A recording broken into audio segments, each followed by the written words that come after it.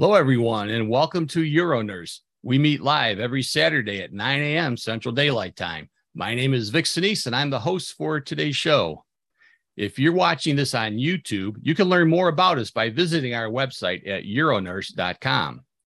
Our first half hour will be devoted to general urology questions, and our second half hour will take a deeper dive into a subject. Today's subject is urinary tract infection and is going to be presented by Lori Atkinson. To submit a question, simply click the Q&A button and type in your question. So feel free to start adding in your questions, and we're going to switch over, and I'm going to give you a little update on UroNurse. So hang on one second as I switch over.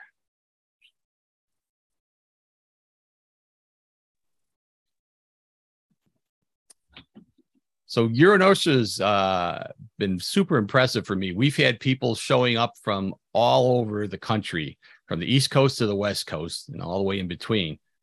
But this week we took a new step into international UroNurse as we had somebody from Australia register.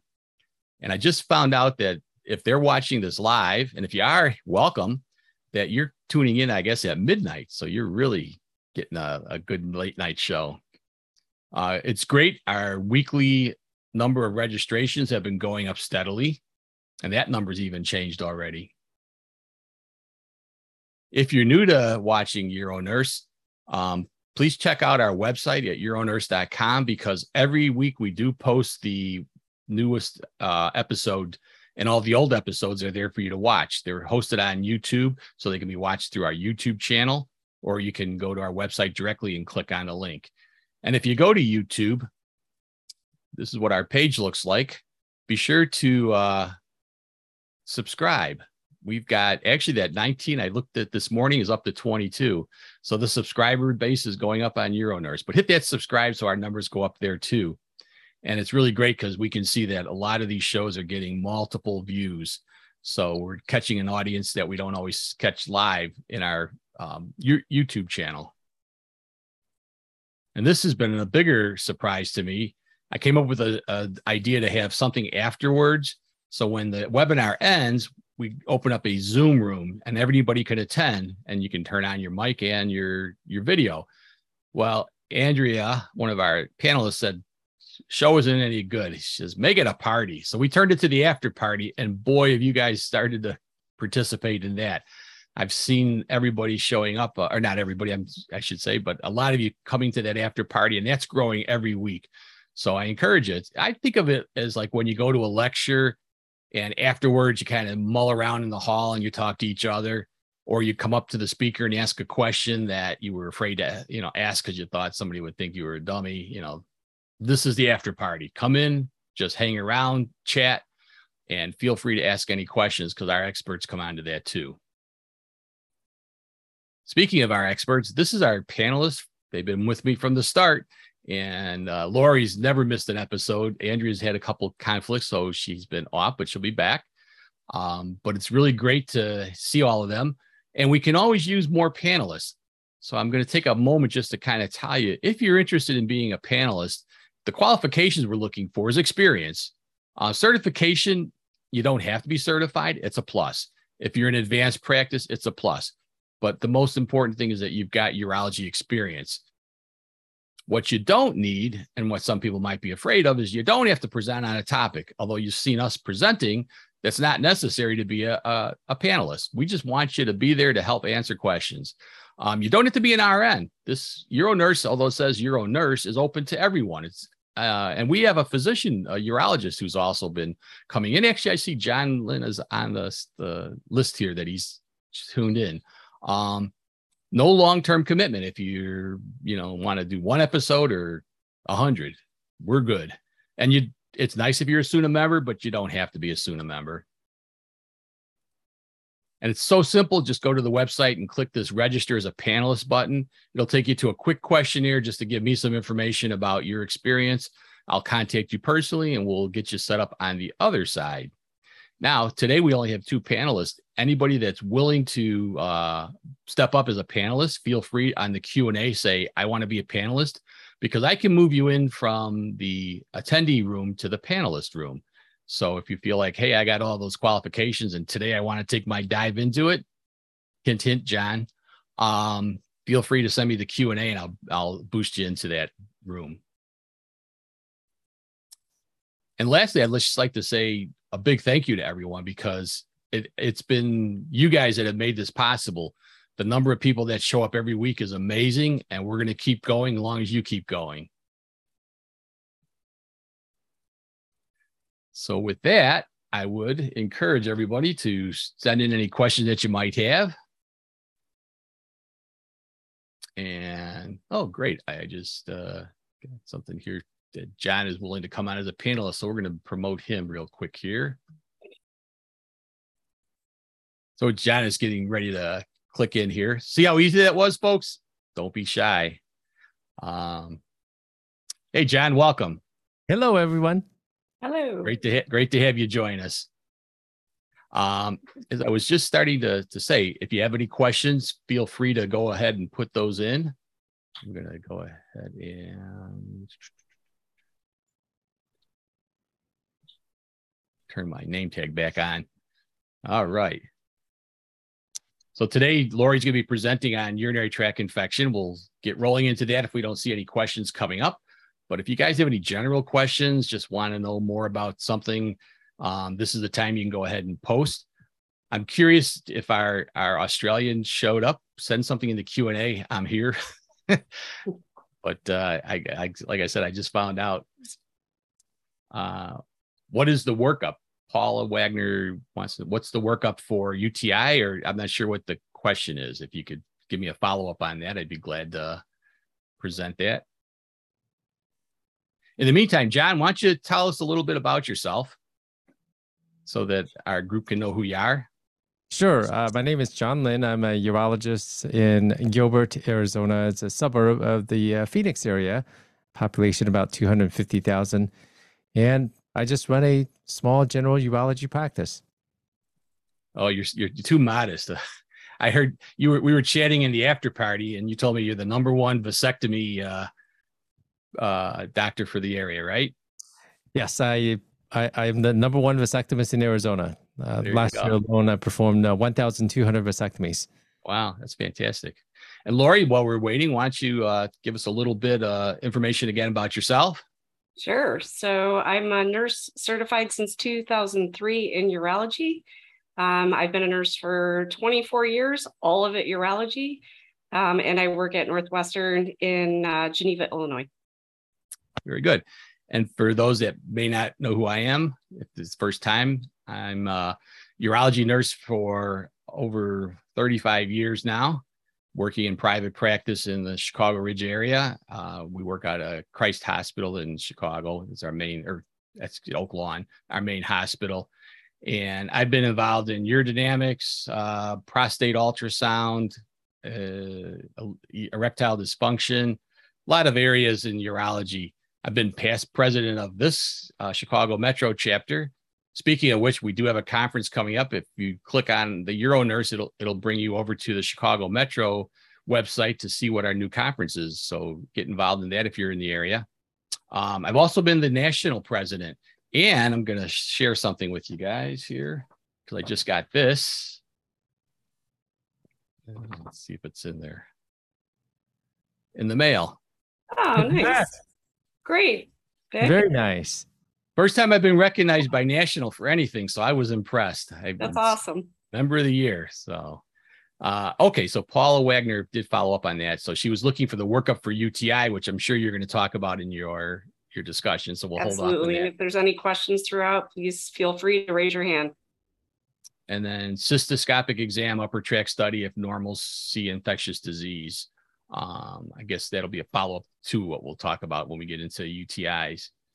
So we have any other questions out there from the panel? If not, I was just going to add that among us, I am the least experienced in urology. I've only been in urology, gosh, since after training. I finished training in 2003. So yeah, I'm the least experienced. Yeah. You're just the youngest. That's what it is. No, I don't think so. The one thing we always tell people that get into urology is once you're in this, you'll never leave. That is absolutely true. It's just, before I was in. Yeah, I think a big draw is the people in urology. Mm-hmm. It just the personality or the intrinsic characteristics of the people in urology. They're just relaxed and fun, easygoing, and heck, working in urology, you have to have a sense of humor. Exactly. Absolutely. When my patients are kind of scared and don't want to talk, I basically, some of them will ask, how'd you get in urology? I go, where else can we talk the way we do and not get in trouble? Yeah. Or when else can you say, as you're performing a digital rectal examination, this is what I tell the patient. This is the worst part of my job, other than dealing with insurance companies. True. Yeah. No, I think it's true. And the other thing is that the patients that you tend to see, they're not dying of cancer. Our cancers tend to respond well to treatment. Not sure why it's not switching. So they're just a better group of people to have to deal with. I mean, my hands go out to the people who have to deal with cancer patients on a day-to-day basis. I don't know how they do it, but it's a lot easier in urology because people are, more healthy. They recover from it. Some of them become, I've been in this business so long that some of my friends are patients, former patients, or still patients, I should say. They're always asking how are the grandkids doing more than they're telling me about their history. So it's really great to have that relationship. We certainly deal with a lot of lifestyle conditions, overactive bladder, recurrent urinary tract infections, enlarged prostate, erectile dysfunction. So it's not so grim as in oncology, for instance. Yeah, exactly. And, I think, go ahead.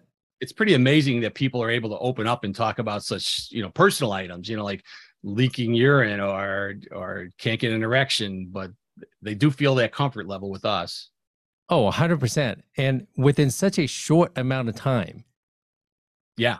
I can meet somebody and maybe it's they've seen my videos on YouTube and stuff like that, but they feel comfortable instantly and start talking about all sorts of very intimate details about their condition. Yeah, exactly. Yeah. I do have a question that we talked about in the after party, and I highly recommend everyone joining us on the after party.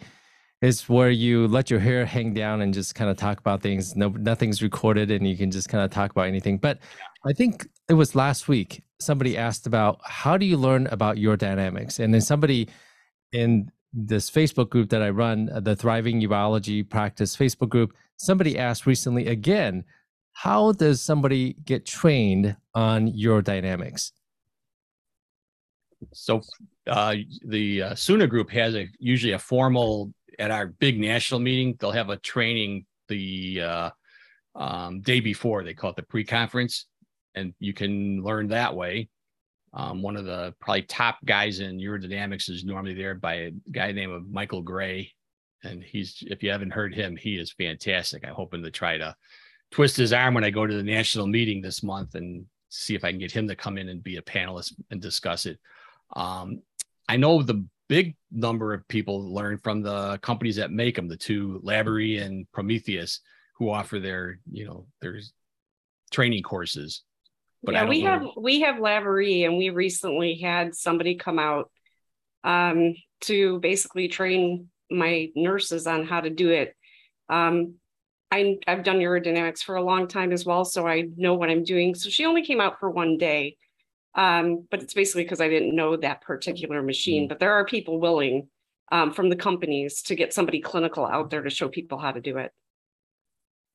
It's always been one of the things when we've had urodynamics as part of our local chapter meetings that people strive to come out and see, because it's so hard to find good training. And it's hard to find people that are trained in it. I've had more people call me from different offices and say, hey, my urodynamics nurse just went out on maternity leave. Would you mind filling in for, a month or two? And I have done a few of those, gone in, but it's, like I said, I don't do it anymore because I don't have the time. But, it's one of those things that's a good skill to have. in demand. All right. I don't see any questions else coming in. I have one question I want to bring up. Go ahead. Because I said I would to my practice admin. Anyway, does anybody have a lidocaine shortage right now? And what are they doing about it? We initially had injectable lidocaine issues, but now I think it's okay. For us, it's not. So we have, I mean, I'm literally giving up stuff to surgery because they've run out. So wow. I was just curious to see if anybody else had that problem. Wow. I know we've had to hunt around, but we'll, every week we'll try to put an order in. And what they'll do is I'll say, I want 10 boxes. They'll cut it to 4 boxes. But we're able to keep enough stock to keep our office going. But it's definitely there. There's no question. Yeah, our back order says it's not until September, that we won't receive anything until September 30th. Now, luckily, I over ordered a couple months ago, so I have a pretty good stock. Mm-hmm. But for our surgery department to run out, Yeah. Well, I think this is going to become it has already become a toilet paper problem. Yeah, yes, right. Exactly. Like 2 years ago. It's true. There's a fear of shortage. Well, there's an initial shortage, and then there's a fear of shortage. Now there's talk of shortage, and everybody's going to overorder. So I think that shortage is going to continue for a while until everyone realizes, okay, you're all going to be good. You don't need to overorder. Right. Yep. Exactly right. Yeah. I did receive a notice from Sagent, which makes Glido gel, that they're thinking there may be shortages for them. Jeez. So does anybody know the cause? Is there only one plant that makes it? Like the big one is Pfizer that makes it, and they're claiming that there's, of course, a lot of the stuff's coming from China, so that they keep shutting down, and then their factories are off. So it's been a supply chain demand issue. There's another company that was making it that stopped making it, which is the typical why you start seeing these shortages. Like you said, you hear about a company shutting down, so buy up all I can.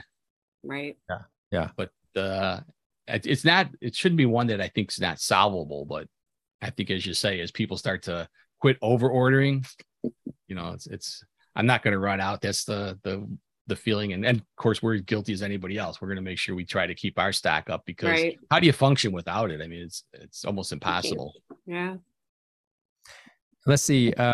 Before we forget, let's welcome the folks who are currently watching: April, Charlene, Diane, Emily, Francis, Gwen, Jody, Melanie, Neil, Olive, Paula, Rochelle, Rebecca, Robert, and Susie. Thank you so much for watching. I think this is a great program that Vic has put together, and I think it's going to be a huge success because he has been consistently showing up and putting out quality content, having great topics. So welcome. And looks like Susie has a question, Vic.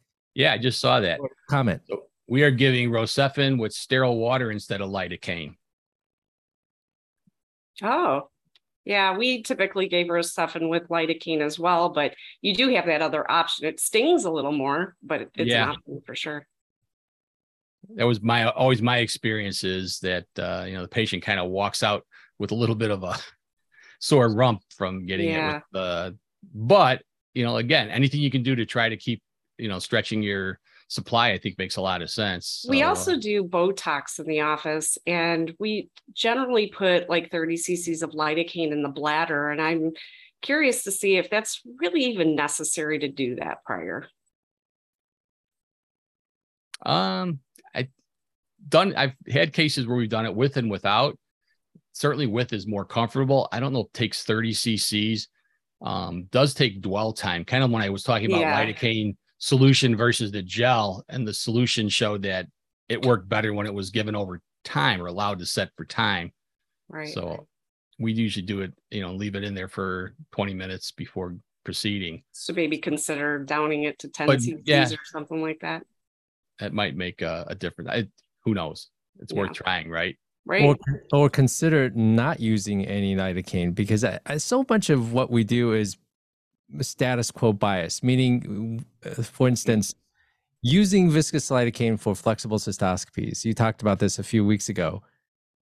I have not used viscous lidocaine for flexible cystoscopies among males and females for probably close to a decade. Wow. Because if you know what you're doing, if the person performing cystoscopy knows what he's doing, most of the patients tolerate the procedure extremely well. The hurdles come in the forms of the qualified health professional, shorthand for MDDO, NP, NPA. So QHPs, qualified health professional, is the Medicare billing term. Yep.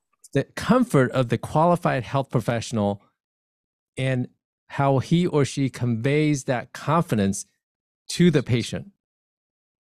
So if you feel comfortable performing the procedure without viscous lidocaine, the patient is going to tolerate it as well as you mentally can tolerate it. The patients do great as long as you know what you're doing, as long as your technique is good. Yeah. And I agree. I mean, if we don't teach patients self-catheterization with lidocaine. True. That's true. It's a flexible tube. Now, when you did rigid cystoscopy, that's a difference. Yeah, that's a different story. Yeah. I'm talking about flexible cystoscopy.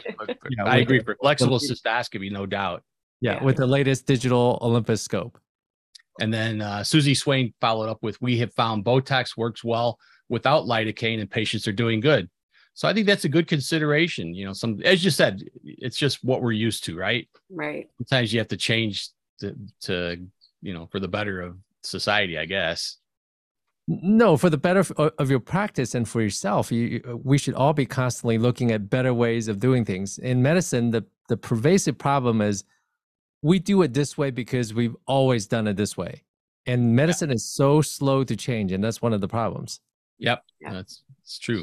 That's why programs like this should help us think more instead of just acting. Or collectively, you get to see how other practitioners are doing things, because we usually are working in silos. Yes. We don't know what other people are doing. We may not realize there is a better way. And that's why forums like this and forums like Facebook groups that are urology specific are great on learning how to run your practices better and how to perform certain procedures better. Yeah, no, definitely. Good comments from Susie Swain. Thanks a lot. Anybody else have any questions before we go into our second half? I think we're getting pretty close to that anyway. Questions, comments, suggestions, topics of interest, certainly leave them in the, just hit that Q&A button. Yep. And at the end of the meeting, when it closes, they do get a survey that goes out to everyone where you have an opportunity, last minute, I wish they would have talked about this. And I've been collecting that group of stuff that I've received so far. And thanks for everyone who has contributed it, because you're going to start seeing some of those topics, especially the ones that people are saying a lot of. I've had a lot of erectile dysfunction coming through, so I'm planning an erectile dysfunction talk soon. So, we're here to serve what you want, not what we want. Yep, your slides are good. I want that built-in technical support in my place. Did you see that? All right, I'm a panelist. I'm going to do a lecture, but I am not IT. First slide. Oh. Okay. All right, I'm ready. All right, so what you need to know about urinary tract infections or UTIs. So the definition of the urinary tract anatomy includes the parts of the body that make the urine and carried out of your body. This includes the kidneys, ureters, and urethra. And you'll see that on the right. You see the kidneys on top, the urethras, the tubes that go down to the bladder. The urinary tract is slightly different in males and females. For men, these parts include your kidneys and bladders, as well as the ureters and urethra. The ureters are, of course, those tubes that carry your urine from the kidneys to the bladder. The urethra is a single tube that carries urine from the bladder past the urethra, past the prostate, and to the tip of the penis. If unhealthy bacteria build up anywhere in your urinary tract, this can cause an infection. So in women, the parts are similar, but don't include the prostate and, of course, the penis. The urethra on a female is much shorter than a male, approximately 1.5 to 2 inches in women versus 7 to 8 inches in men. UTIs are more common in women than in men due to a short urethra and location near the rectum. Hey, UTIs, Laura, sorry to interrupt. Oh, yeah. Are you showing slides? Yes. Are you not seeing them? Are you able to see slides, Vic? Right. Yeah, I see the slides. And I'm monitoring it on another feed, so I know it's going through. Got it. Very good. Sorry about that. Go ahead. Oh, that's okay. So, and UTIs are more common after menopause. So facts about the urinary tract infections. Urinary tract infections are the most common type of infection in the United States, more common in females and males due to that length of the urethra. So the anus is in close proximity to the urethra and contains E. coli. This is why E. coli is the most common infection in females. So here's the common types of bacteria. So we've got the gram-positive bacteria, which is the Enterococcus. And the urinalysis may be normal, so it's important, even if your urinalysis is normal, to send it out for a culture if the patient has symptoms. So Staphylococcus and Streptococcus, we see that a lot with normal skin bacteria. So a lot of times we don't treat this, but we do treat it when it's symptomatic. So gram-negative bacteria. So of course we got the E. coli, which is the most common type of UTI. We've got Citrobacter, Enterobacter, Klebsiella, Proteus. And we'll talk about this in a little bit. We recommend imaging for somebody who has a Proteus infection. Pseudomonas, and I can never pronounce that last one, Serratia. But anyway, there's many, many more types of bacteria that every day I feel like something else comes through. And I'm always asking my fiance's mom, who's a microbiologist, I'm like, what is this bacteria? Because there's so many out there now. So the symptoms of the urinary tract, of course, urinary frequency, urgency, the painful urination or dysuria, the suprapubic tenderness or the bladder pain that patients complain about, confusion and fatigue, especially with the elderly, and we'll talk about that too. Blood in the urine. So it could be actually microscopic, or it could be gross hematuria or something, the patients can see in the urine. Testicle pain may be a sign, of epididymitis or orchitis in a male. So we have to be careful of that. And then flank pain and fever. Now I want to highlight that flank pain and fever may be a sign of a kidney infection or pyelonephritis and should get immediate attention. Vic, you'll like this little picture here. Brings back memories. I still use this book to the day. It's a SUNA book. Triage for urology. Love it. Give it to all my new staff because it's got really basic information on what you ask for particular symptoms or problems.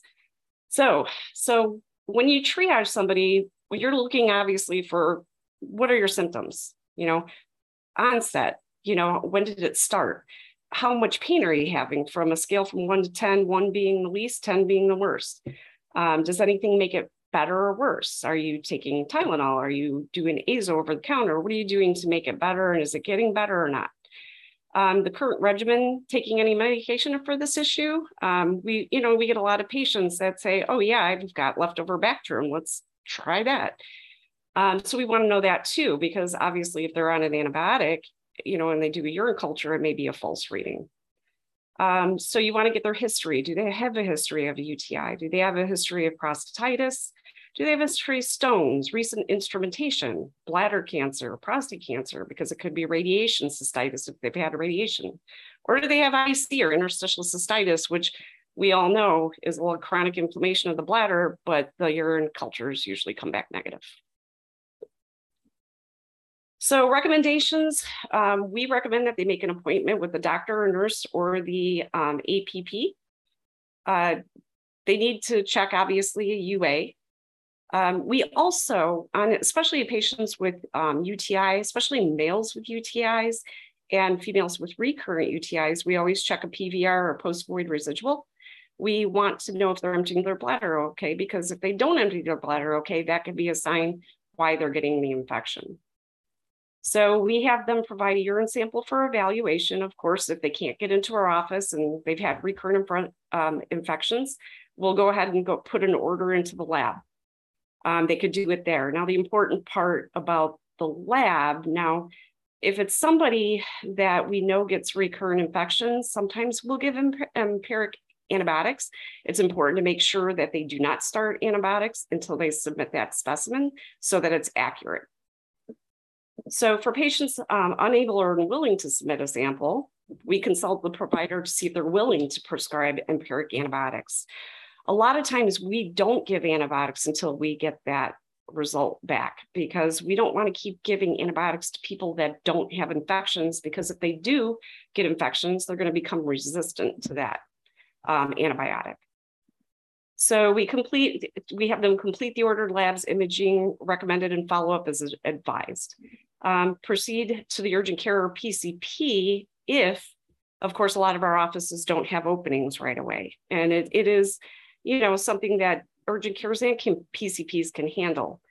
So it depends on the severity of the situation and the staff availability. Of course, we get scared sending them to the urgent care or PCP because, unfortunately, a lot of times we see that they only do urinalysis and assume right away that they have an infection without sending it for a culture, what makes it a lot more difficult. So advise patients with fever and flank pain to go to the ER. We don't know whether they have a kidney infection versus stones versus, we just want to be careful with these patients. Oops. So, and like I said before, so, let's see. Oops, sorry. I think I skipped a slide. Hold on one second. So our assessment, so the problem seems to be like, it sounds like it may be a UTI, maybe kidney stones, IC flare, prostatitis, it could be epididymitis, orchitis in males, or anything else. So it's important to determine whether the patient needs to be seen by a provider versus the nurse or go to immediate care or the ER. So UTIs in females or males with history of UTIs in our office can be seen by a nurse. New UTIs in patients and males should be seen by the provider because males, as nurses, we can't do, digital rectal exams. We can't do scrotal exams or anything like to rule out some of that other stuff like the prostatitis, epididymitis, orchitis. So if kidney stones, prostatitis, epididymitis, or orchitis is expected, the patient should be seen by the provider because, of course, they need that exam. Fever, chills, or flank pain, I keep saying it, should be seen by immediate care or the ER. Let's see here. So go to, so urine test prior to the treatment. So of course the urine dipstick is good, but it's not always accurate, but it is a good indicator of an active infection. Maybe a false positive due to other factors such as stents, catheters, stones, bladder cancer treatments, menstruation, medications, and contamination. Always send a microscopic urinalysis and culture if it's abnormal. We always do a microscopic in most cases. Some cases we don't, such as if we checked a urine for somebody who has a stent, of course, we're not going to be worried about the micro because it's going to be abnormal anyway. So cultures are the only determinant of true urinary tract infections, although cultures may not show positive with prostatitis or low counts of bacteria. And then just ensure that the patient is providing a proper clean catch specimen. It's very important, especially in women, when they pee into a cup. We need to make sure that it's a midstream because unfortunately we pick up a lot of normal bacteria that's found in that area. So patient with urinary catheters. So do not treat if there's asymptomatic. Asymptomatic bacteria typically does not need to be treated unless the patient has an upcoming appointment, procedure, or surgery. And we do that. We do check patients with catheters a couple of weeks prior to our surgeries or procedures because we want them on the appropriate antibiotic during one of those procedures. Do not, of course, collect the patient's urine from the drainage bag. We see this a lot from the ER. They take the urine from the bag. That's an absolute no-no. It's not clean. If a urine sample needs to be obtained, the urine catheter should be changed and urine collected after the new tube is inserted. And a lot of people don't do that. I see that a lot where they either take it from the bag or they plug the current catheter and then, drain it into a cup. The best way to get a good sample, change that catheter out and take a sample from the new catheter. Foul urine and or foul urine and foul smelling urine, I think I meant to put smelling there, and cloudy urine are not to be treated unless combined with other UTI symptoms. We see that, patients are colonized. Their bag looks filthy, their, catheter it may smell, what have you, but it doesn't necessarily mean that they have an infection. They're colonized, which means it's probably not bacteria that's going to hurt them. So with prophylactic antibiotics, we usually, for recurrent UTIs, if they have greater than 3 per year, maybe prescribe prophylactic antibiotics. And this is, 1 pill of an antibiotic daily. It's usually low dose. Workup for current UTIs may include upper urinary tract imaging, such as a CT or a renal ultrasound, and cystoscopy to rule out underlying factors. Post-coital antibiotics are sometimes prescribed for females who obviously develop frequent UTIs after intercourse. Usually it's just 1 pill at the time of intercourse. So considerations after a culture results are received. So contaminated specimens should be repeated, or a straight cath, should be performed if the UTI is suspected and under the discretion of the provider. So if the patient comes in, they're having symptoms, we get the urine culture back that says it's contaminated. We will usually give the patient the option to repeat the urine and make sure they're doing that clean catch specimen, or we offer a straight cath. We want to know if they're symptomatic. Avoidance of antibiotics helps decrease incidence of C. diff, resistances to organisms, and decrease risk of antibiotic adverse effects. And I can't say that enough throughout this presentation, that do not treat patients if they are not symptomatic. The more antibiotics you give these people, the more resistant they're going to be, and they'll probably end up with infection disease or IV antibiotics. So we want to make sure, of course, if their upcoming procedure that requires treatment, we in our office do require usually anything that has to do with a cystoscopy, prostate removal, kidney removal, that kind of thing. We do require them to have a negative urine culture prior to any kind of procedure. So antibiotic considerations. Empiric antibiotics, only if the culture is in process, because we want to make sure they drop that urine off first. UTI history, and if the patient is symptomatic. If they do have a true UTI history and they get frequent, we will give them empiric antibiotics, as well as even before like the weekend. You don't want them to really have to suffer over the weekend. Always go by your provider's recommendations and protocols, as they are likely specific to each practice, because my practice may be different than yours.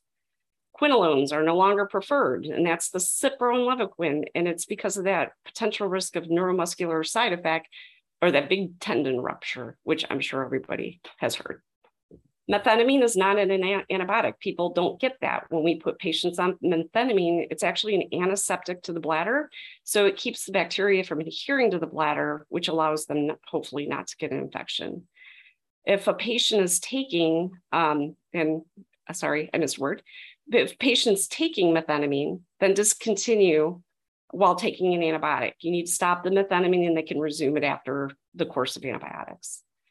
Macrobid is commonly used for UTI, but not recommended in people with kidney infections, because it's really specific to just the bladder. Male infections or elderly due to poor penetration. If a patient is mildly symptomatic, offer azo, which is over the counter. Turns your urine orange, but pending the urine culture results, to avoid overuse of those antibiotics and resistances. Important to check the creatinine. We want to know what kidney function is, especially if they're 90 years old.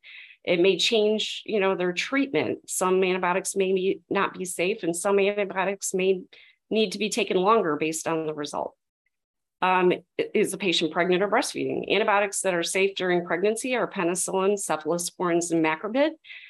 They do not recommend the macrobid, usually the last month. I think it's the last month of their pregnancy. It could be the first month, so forgive me. But it's also not supposed to be taken the first month after the baby's born if that mom is breastfeeding.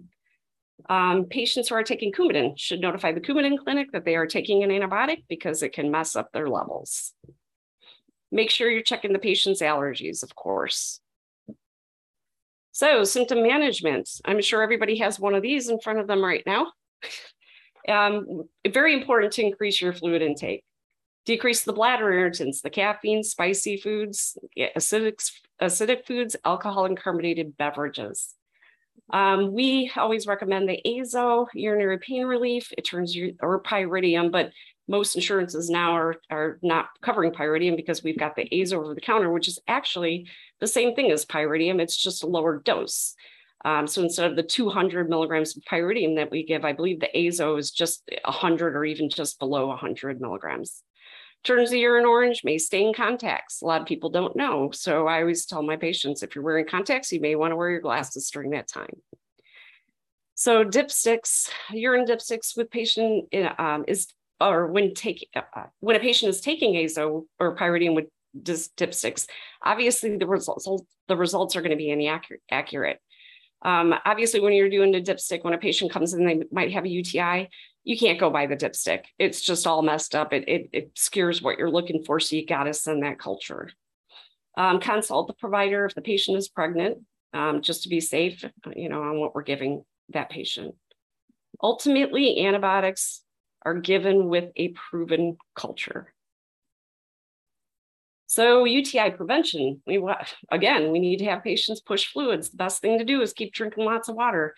Not every office does this, but some providers do still recommend the cranberry extract. And then the D-mannose. We make sure that females are wiping front to back to prevent that E. coli infection. And antibiotic suppression. So typically used for antibiotic suppression to keep that infection away, we use macrodantin, low-dose cephalosporins, Bactrim, the single strength, and sometimes trimethoprim.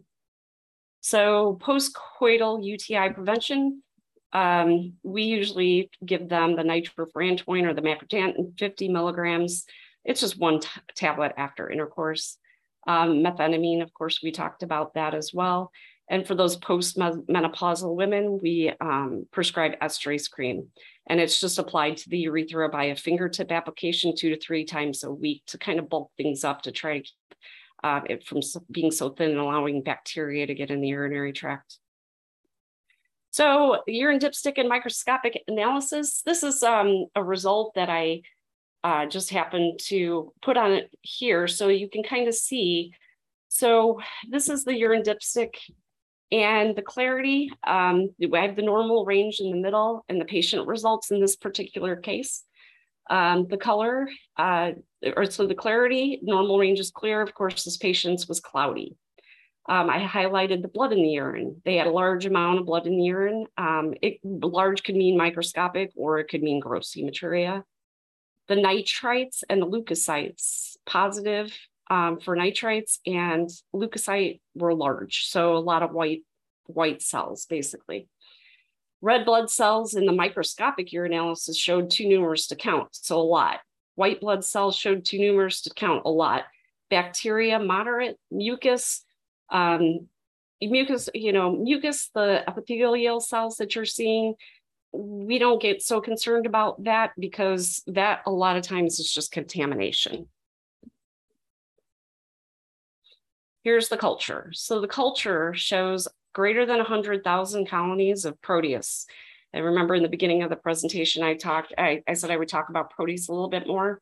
And a lot of people don't know this. So this is what I wanted to point out as opposed to your typical simple UTI. So I also highlighted, if you see the panel here, it looks, so everything's susceptible, meaning that everything will work.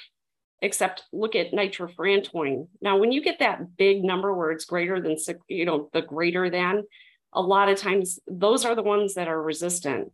So you want to look at the ones obviously that are susceptible, but you always want to look for the number that's actually the lowest too, because that's going to be your better chance of getting rid of that infection. So with Proteus infection, you always want to do imaging, and that's what I previously said. It doesn't always have to be a CT, but it could be an ultrasound as well.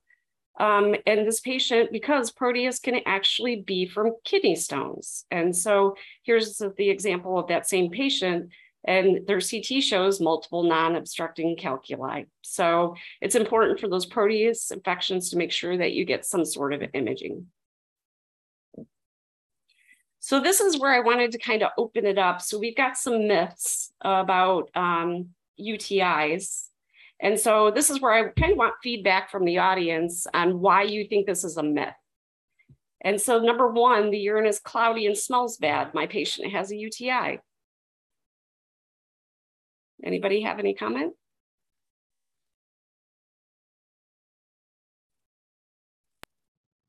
Our audience should enter your comments in the Q&A box. Just click on the Q&A and enter your comments. I'm not seeing any answers. Okay. Coming up here. Well, we kind of talked about this during the presentation. So obviously you don't want to treat cloudy just because the urine is cloudy and smells bad. If they don't have, oh, go ahead. We did get a few here. Okay. Paula Wagner said they need to drink more fluid. Neil Smith sent in, some foods can drastically alter urine odor. So that's not always indicative of UTI. Kelly Harris said it could be colonization, that could be colonized.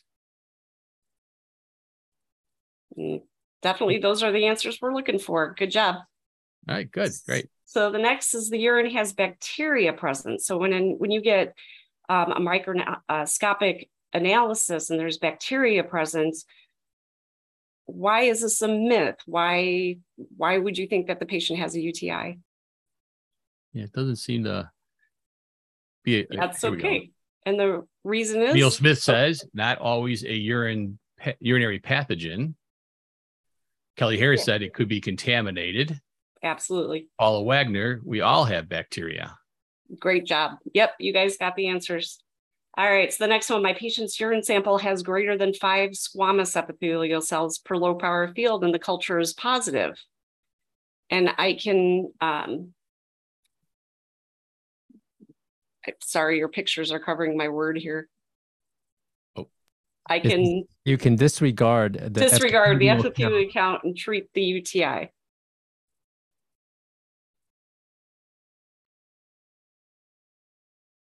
So if a patient comes, the culture comes back positive for contaminants, Paula would Wagner you treat it? Says, I would look at the microscopic. Kelly Harris says it should be sent for culture to be certain.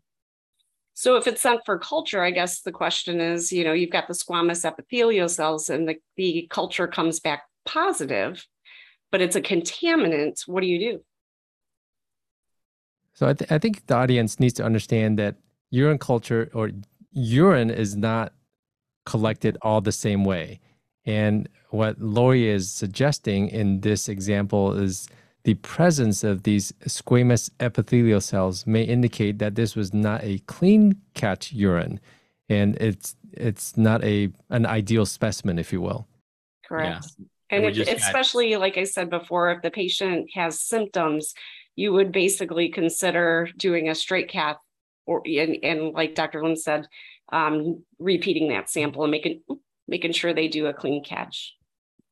And that's something Gwen mentioned early on, saying, would you consider obtaining a catheterized specimen from women? So yes, depending on the situation, you can, and not just women, and sometimes kids, pediatrics, for those of you who treat kids, it's notoriously difficult to obtain a clean catch from a child. So sometimes you would obtain a catheterized specimen from not just women, but also from kids. The audience has kind of concurred with that catheterized sample because that may be contamination. And we especially do it, like I said, before surgeries. We want to make sure that they don't have any kind of bacteria when you're doing a surgery and making them really sick afterwards. All right, so number 4. We have a very astute audience. Kelly, Paula, Susie. Yeah, very, very smart people. Absolutely. All right, so the urine has positive leukocyte esterase. My patient should have a urine culture performed, but that's the one you just did. Oh, I'm sorry. Number 5. Number 5. The urine has nitrates present. My patient has a UTI. So how many times do we dip it and it, that pink pops up right away? Doesn't necessarily say, necessarily mean that the patient has a UTI. Paula Wagner did mention that the APP guidelines should be followed for the collection on peds. And also urine nitrate present, no, doesn't mean the patient has a UTI. Anybody have any clues on what could cause the nitrates to be positive on a dip? Stones. Kelly Harris wrote in. Paul Wagner said meds and foods, and Kelly Harris said or stents. Yeah, a lot of times if you get especially gross hematuria, it's going to come back that it looks like it's positive when it's not. Good. All right. So number 6 is all findings of bacteria in a catheterized sample should be diagnosed as a UTI. So if you get bacteria in a catheterized sample, should you treat it? I'm going to say that's kind of a tricky question. It is a tricky question. Because I guess I'm thinking already, why are you catheterizing the patient for the urine sample? You don't typically do that unless you have a high index of suspicion for an existing urinary tract infection. So finding a bacteria in a patient who most likely has symptoms which led to your decision to catheterize the patient most likely has a urinary tract infection. So I guess the question is when you cath somebody and you get that streptococcus or the staphylococcus, do you treat it? Got it. I see, yeah. And let's say, so basically, if obviously they're asymptomatic, you wouldn't be doing it probably if they were symptomatic, of course. So yes, it should be treated. So how about my patient has pyuria, which are the white blood cells in the urine, and they must have a UTI. I don't think any urology office would agree with this, but we see it again all the time in immediate care, primary care's office, you know, the ER, that they get that white cell count and right away they're on antibiotics. So Paula Wagner had questioned whether that was a pre-op urine that was showing bacteria that might make a difference for treatment. It does make a difference. So we've had patients that actually do a clean catch specimen, and they have, you know, more than 3 organisms in their urine. So it's all contaminated. And then we do have them come back, especially if they're having surgery, because we still want that proven negative culture, and we will cath them. And it definitely, if we do see the bacteria, we will treat it for that, you know, obviously the appropriate antibiotic for the surgery. Getting some really good comments. Paul also mentioned urine left in the bladder. I guess that's a comment to say that it can lead to UTIs. And Rochelle said, can't peridium also cause positive nitrites? Yes, it can. Absolutely. Good point. All tricking that machine. I'm going to send a quick poll out to everybody because I think one of the things that we keep kind of alluding around is whether we do a microscopy or not. And I'm not sure whether everybody does them in their office or not. So I'm kind of curious myself to see who does. So I'm just going to send this quiz along as we're going through the questions. Feel free to fill that out. You know, Lori, that's a great question. Yeah. So we actually do. There's some physicians that do and some don't. If we suspect a UTI, sometimes we will just send the culture, especially if they have a stent, or because that micro is going to be, it's not going to give you any information. But we do have the test where it's UA, where they do a UA micro and it reflexes to a culture. So if the UA is normal, it doesn't go to the culture. I'm not a fan of that one. I like them separate, just because even though the UA could be normal, you still could pick up bacteria in the urine. My curiosity is, do people have microscopes in their office? Oh my gosh. Back in the day. That's why I'm looking at the poll. That's awesome. Let's finish up our questions because we are getting close to our 10 o'clock hour. Yeah, Kelly also said, did it come from a new catheter? I guess the specimen, did the specimen come from a new catheter? Yes, absolutely. And if you perform CIC, then you will have bacteria. That was Paula's comment. That is absolutely, they can colonize just like people with Foley catheters. We can keep talking. I'm going to open it right now for questions and answers because we're running out of time. So anybody who has any questions, please feel free. Okay, let me just run through these here. Early on, Gwen Hooper. Hey, nice to see you, Gwen. Would you consider obtaining a catheterized specimen from women? Consider for somebody who's symptomatic without giving a specimen? Oh, or you want to unshare your screen? Oh yeah, I'm sorry. There we go. Our poll for microscopy just came in, and I didn't get to submit my answer.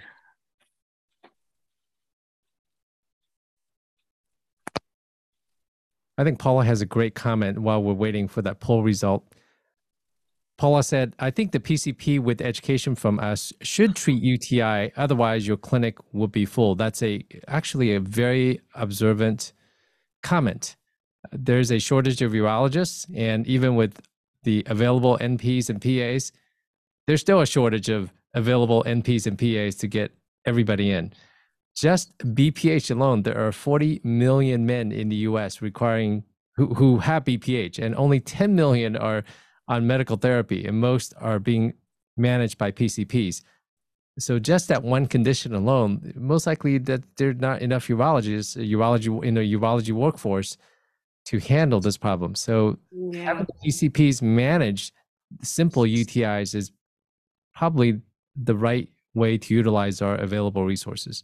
It's just all about education for sure, because some PCPs do an awesome job. Patient has blood in the urine, they'll be sending them to CT, and then they follow up in our office. Whereas a lot of them do blood in the urine, they just chuck them right off to the urologist right off the bat. I don't know if you are going to mention this in your presentation, Lori. One of the things that I do tell my patients, and somebody mentioned something about catheterization. One of the things that I tell my female patients who are larger, and 70% of Americans are obese or overweight, a lot of these larger ladies may have vaginal voiding, meaning when they void, they actually trap some of the urine in the vagina. If they are able to face backwards when they void on the toilet, it may remind them to open up the labia and making sure that they are nice and clean and dry to decrease that chance of recurrent infections. Good point. Thank you. I was going to get to the question Neil's put in here that I think is interesting. We didn't talk about. I've heard some urologists that urine collected from drainage bag can be used for PCR testing. Is this okay? We really didn't touch on the genetic urine culture. There's a lot of those out there right now. So we particularly don't. I think the only thing that we usually do is some comprehensive urine cultures, where we'll send it out, and even so they'll basically give us sensitivities and what type of bacteria for those urine cultures that come back with, where they say less than 10,000 colonies. We'll actually look into that more. So it's a comprehensive, but we don't do a lot of the PCR tests. And I don't know about using a contaminated bag to send either any urine culture. I don't think that makes sense. I know that if you catheterize a patient with a fresh, sterile bag, you can utilize that sample, no problem. Yeah. Kelly Harris put down, what causes the Foley bag and indwelling Foley to turn purple? Pseudomonas. That's right off the bat. If they have that purple bag syndrome or whatever you're calling it, do you necessarily want to treat it? If the patient's not having any symptoms, again, probably not, but it's the Pseudomonas that usually causes that. The biggest problem I've noticed with Pseudomonas and purple bag syndrome is the stone formation at the tip of the catheter. Some of those catheters are like pulling sandpaper through the urethra. Yeah, for sure. And that's the big issue. So they require more frequent changes because of obstruction and things like that. It's a disaster. Yeah, it looks funky and they may smell. It doesn't mean that you have to act on it. Right. If the person is asymptomatic, especially. Right. Unless they're forming the stones. One treatment I've had some success. This is not any great research project, but having the patient drink lemonade to try to alter the pH of the urine will help decrease some of the stone formation. Do they still recommend like the Crystal Light? I haven't Crystal used Light, Crystal Light. I just told them plain is- old lemonade. I think it's either the combination of more fluid or the lemonade. But it's got to be fresh lemon. But it helped. Yeah. It's freshly squeezed lemonade. And the thing that you want is the citrate content in the lemonade. I think encouraging patients to drink lemonade is a good idea. Number one, it flavors the water. And number two, it encourages the increased intake of fluid, which has been shown to decrease the risk of kidney stones. Rachel Smith wrote in, can you address the myth about yeast? What about it? Yeah, I'm not sure. I have to go back to that. Hang on one second. I got it in front of me. Let's see. And Kelly, so the myth was the presence of yeast or yeast in the urine, especially in patients with indwelling urinary catheters, indicates candida, UTI, and needs to be treated. So if there's yeast, is the question whether it should be treated or not. So yeast is kind of like the colonized bacteria. You could still find it in the urine, and most often reflects colonization or asymptomatic infection. So it's kind of like just, the colonization. If they have yeast, you wouldn't treat it unless they were having symptoms. I agree. Paula Wagner also mentioned you can also use antibiotic irrigation. So that was for treating, I think, the purple bag syndrome. I used to do that too, whether it really like to prevent, like I had a patient who had a suprapubic tube, would get a lot of infections. So we would put, I think it was at the time, I think it was gentamicin that we would actually put in the bladder, and it actually did keep them from getting infections. So what we did was we put the gentamicin in the bladder and let it sit for 10, 15 minutes. And then it seemed to help. I haven't seen it in a long time. I don't know if it really, really was the reason why he didn't get infections, but it was worth a try for him. I've used it in the past too. I think I'd used neomycin. Paula Wagner also stated using a silicone cath can decrease clogging of an indwelling Foley.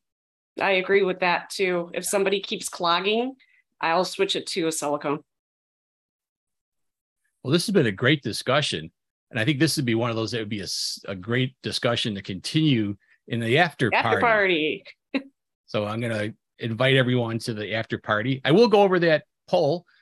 Microscopy in your office. Do you have a microscope? So even the ability to do it. 60% said yes. 40% don't. Wow. I'm more surprised about the 40%. Impressive. I can tell you when I started, I don't think we had a Clinitech machine. We just hand dipped for 4 different things: sugar, pH, and I can't remember. It's funny to see the Clinitech. Like people are like, the Clinitech's not working. What do we do? Dip it and you got to hold it up to the bottle. The old school way. And put it on the scope and look at it under the scope. Right, and spin it and tap it and all that good stuff. Yeah. So, well, thanks everybody for coming. We've had a great time today. Just go to uronurse.com and you'll see the big button that says after party, and you'll be instantly transported to the after party where all the fun is. Hopefully this was a good explanation for all your questions. Laura, you did a great job. That was a great presentation. Really enjoyed it. Thank you. Thanks, everyone. So, let's see everybody in the after party.